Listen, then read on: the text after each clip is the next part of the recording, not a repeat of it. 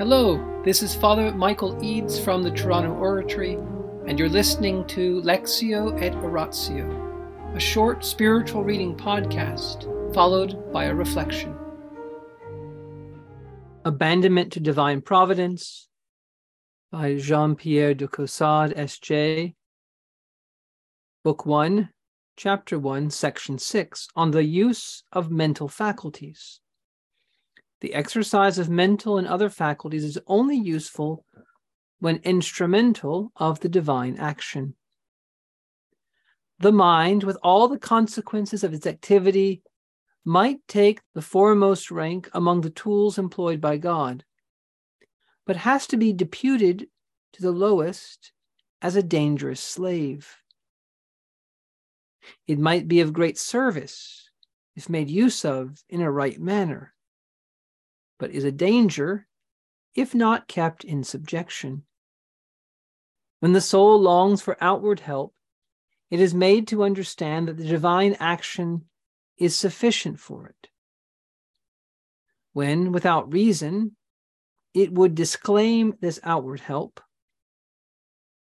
the divine action shows it that such help should be received and adapted with simplicity in obedience to the order established by God, and that we should use it as a tool, not for its own sake, but as though we used it not, and when deprived of all help, as though we wanted nothing. The divine action, although of infinite power, can only take full possession of the soul insofar as it is void of all confidence in its own action. For this confidence, being founded on a false idea of its own capacity, excludes the divine action. This is the obstacle most likely to arrest it, being in the soul itself. For as regards obstacles that are exterior, God can change them if he so pleases into means for making progress. All is alike to him, equally useful or equally useless. Without the divine action, all things are as nothing, and with it, the veriest nothing can be turned into account. Whether it be meditation, contemplation, vocal prayer, interior silence, or the active use of any of the faculties, either sensible and distinct, or almost imperceptible, quiet retreat, or active employment. Whatever it may be in itself, even if very desirable, that which God wills for the present moment is best, and all else must be regarded by the soul as being nothing at all. Thus, beholding God in all things, it must take or leave them all as he pleases, and neither desire to live, nor to improve, nor to hope, except as he ordains, and never by the help of things which have neither power nor virtue except from him.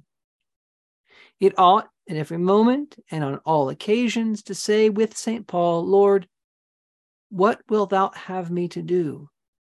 Acts 9:6. Without choosing this thing or that, but whatsoever you will. The mind prefers one thing, the body another, but Lord, I desire nothing but to accomplish your holy will. Work, contemplation, or prayer, whether vocal or mental, active or passive, the prayer of faith or of understanding, that which is distinguished in kind, or gifted with universal grace, it is all nothing, Lord, unless made real and useful by your will. It is to your holy will that I devote myself, and not to any of these things, however high and sublime they may be, because it is the perfection of the heart for which grace is given, and not for that of the mind. The presence of God, which sanctifies our souls, is the dwelling of the Holy Trinity in the depths of the heart when they submit to his holy will.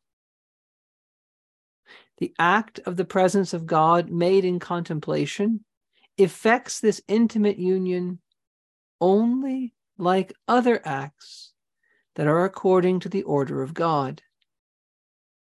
There is therefore nothing unlawful in the love and esteem we have for contemplation and other pious exercises, if this love and esteem are directed entirely to the God of all goodness, who willingly makes use of these means to unite our souls to himself.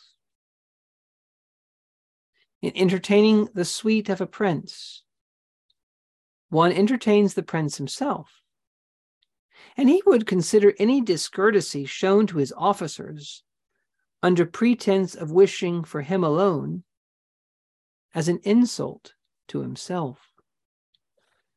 In the name of the Father, and of the Son, and of the Holy Spirit. Amen. Angels of God, our guardians dear, to whom God's love commits us here, ever this day be at our side to light and guard, to rule and guide. Amen. Most Sacred Heart of Jesus, teacher of teachers, have mercy on us. Saint Philip Neri, gentle guide of youth, patron of thy own, vessel of the Holy Ghost, pray for us. In the name of the Father, and of the Son, and the Holy Spirit. Amen.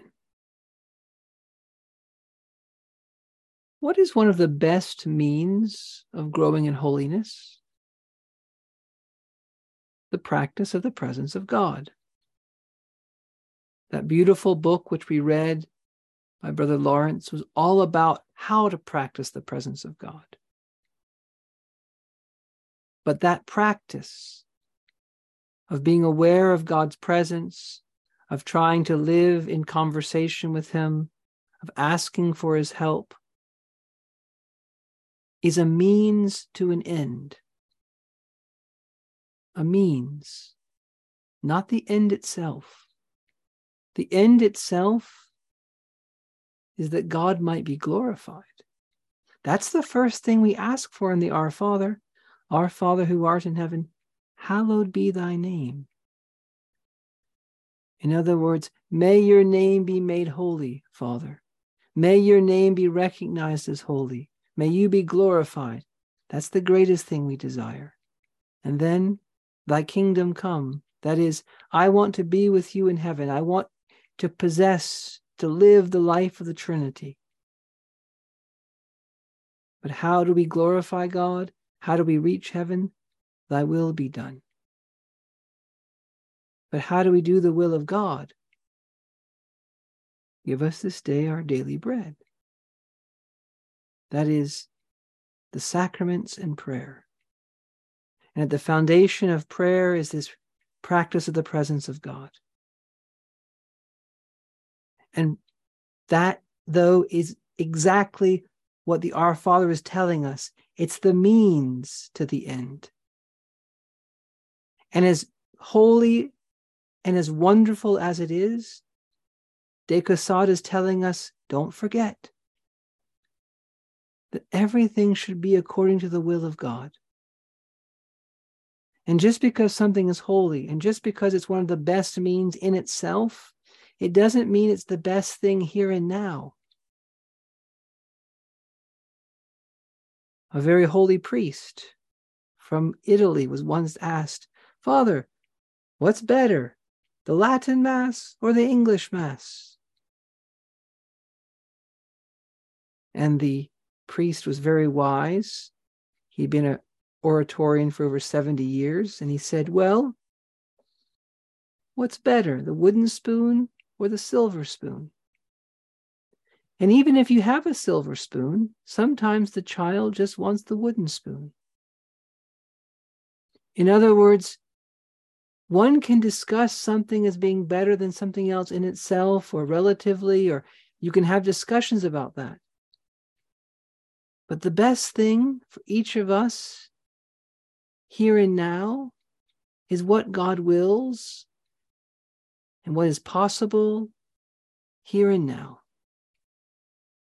And we cannot let the enemy of the good, what we can accomplish. We can't let the enemy of the good be the perfect, or what we think is perfect. See, that's the thing. We think something is perfect. We think something is better in itself, and maybe it is in some considerations. But what makes us holy is doing God's will. Lord, what would thou have me to do? I would like to do this.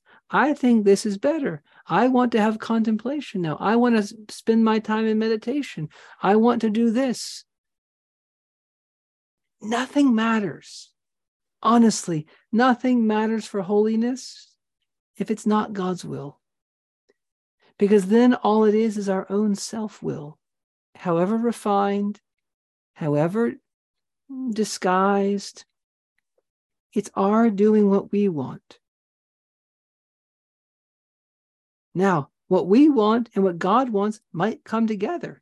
Sometimes our desires are actually the sign of God's will. God can work through our desires. But the goal is not to do it simply because we want it, but because we think God wants it. In the name of the Father, and the Son, and the Holy Spirit. Amen.